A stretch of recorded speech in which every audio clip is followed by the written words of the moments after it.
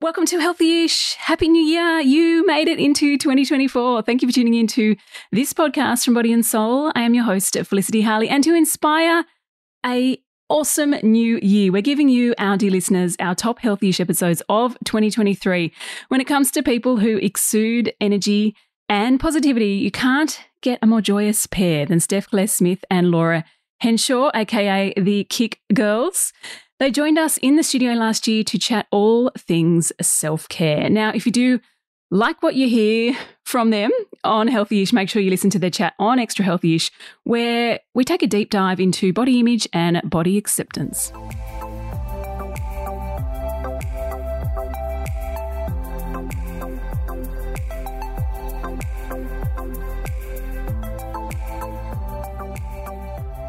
Thank you. Thank you for coming in. It's lovely to see you, and congratulations on your new book. Thank you so much.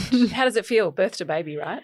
Yeah, it is much like a baby. A lot of work went into it, but it feels so good, and it's so nice to have it in our hands. I think when you're working off a doc, like collaboratively, it just looks like a whole bunch of words, and then when it's put together so beautifully, like the designers did such a good job. We didn't do this, but I'm very happy with how it's all been pulled together. Well done. Now, I think it's really interesting, actually, when I first opened your book, that you start with the first chapter about mental health, and you, polled 2,500 of your KIC community members who believe that mental wellness is more important than physical health.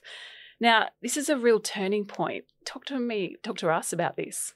Yeah, I mean, it is something that I think when we go through high school or any kind of schooling education around health, we kind of learn about three things. You need to sleep, you need to eat well, and you need to move your body, which are all really, really, really important. But what you then find, I think, especially when you are in your maybe later years of high school or then into your 20s and 30s, is health is so much more than our physical bodies. Obviously, it's so important to look after our physical body, but our mental health is just as, if not more important, because, you know, we can be eating well and moving well, but if our minds don't feel well, then that's how we essentially feel. And it's really hard to navigate life when our mental health is struggling. So it is so important. And I think it's something too, there's so much stigma about it. We feel so comfortable speaking about our physical health, but our mental health seems to be something that was avoided for a really, really long time. And it's fantastic now. There's so much more conversation about it. But it's just really important for us to be, as I suppose, open as possible with, you know, what we've been through and our experiences. And obviously everyone has their own unique experiences, and ours are not going to be the same as anyone else's, but it's really important that we talk about it. For sure. It's a beautiful narrative we're incredibly proud of, like within our community, the way they speak about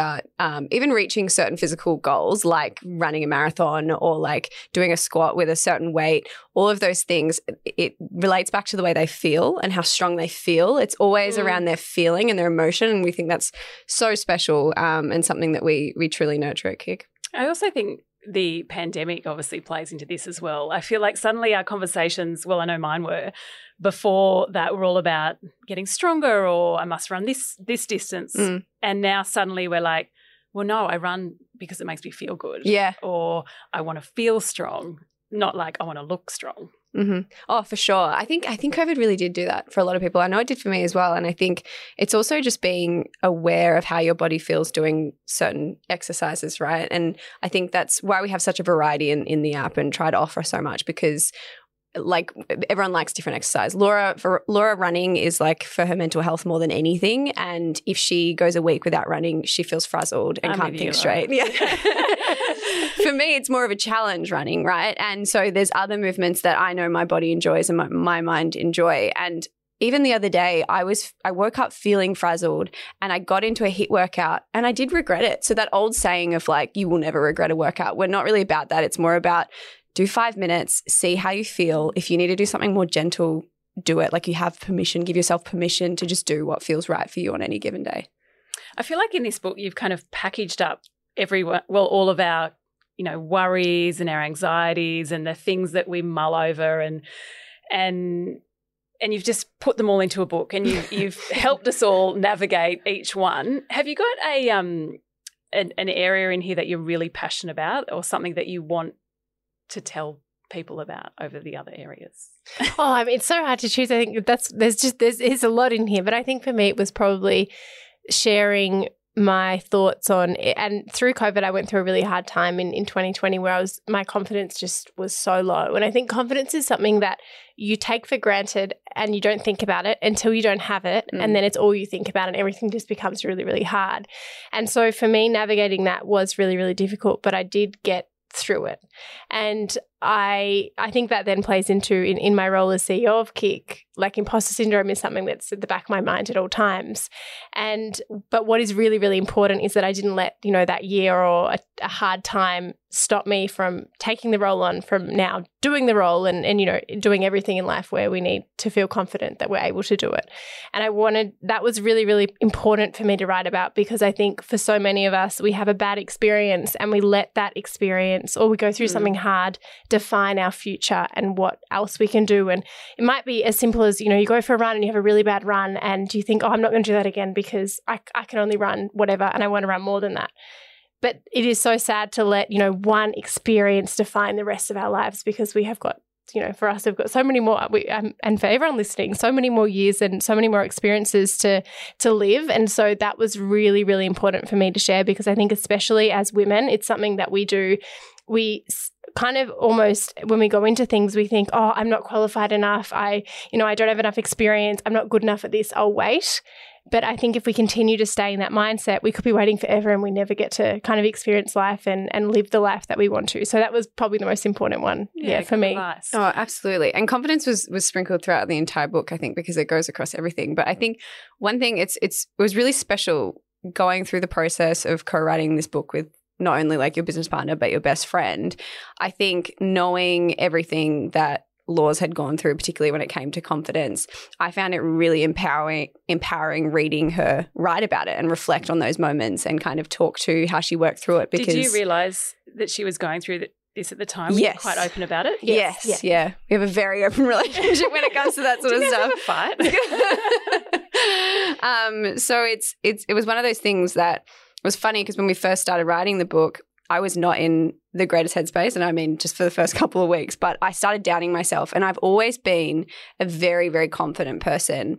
And so for me, it was really jarring not believing in myself. And I was like, oh my God, I'm going to let her down. It took some honest conversations and I was totally fine. How did you get yourself back up to Well, I think I WhatsApped writing? You a few times being like, I can't do this. Oh my God, I'm sorry. I'm letting you down.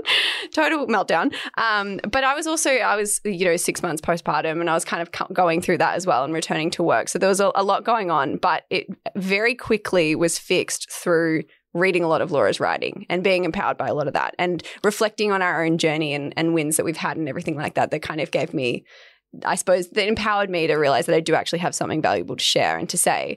I think for me at the time, because of where I was at, anytime I got to touch on pregnancy or motherhood was particularly special for me, because it's my truth. And as you would know as a parent, it's like it's a huge part of your being. Yes. So I really loved being able to touch on that, not just like as its own chapter, but kind of throughout the book where it made sense, like anxiety during pregnancy, or when it came to exercise, I got to speak about moving your body during pregnancy. And anytime I could sprinkle it in, I felt really good to share that sort of stuff. Well, I think you've both done a great job. Thanks for giving us a fantastic book and for coming on. Thanks for listening to this interview as part of our 2023 Best Of series. There are plenty of other awesome episodes for your ears, both of Healthy-ish and our big sister podcast called Extra Healthy-ish. If you did like this interview, please take a quick minute to rate and review it, or of course you can subscribe to this podcast or share it with a friend. Go on. For more info, head to bodyandsoul.com.au. Follow us on socials. Any feedback, please DM me at Felicity Harley on Instagram. And until next time you listen, hopefully tomorrow, enjoy the sunshine this summer and stay healthy-ish. I'm Sarah Lamarquin, Editor-in-Chief of Stella and host of our podcast called Something to Talk About.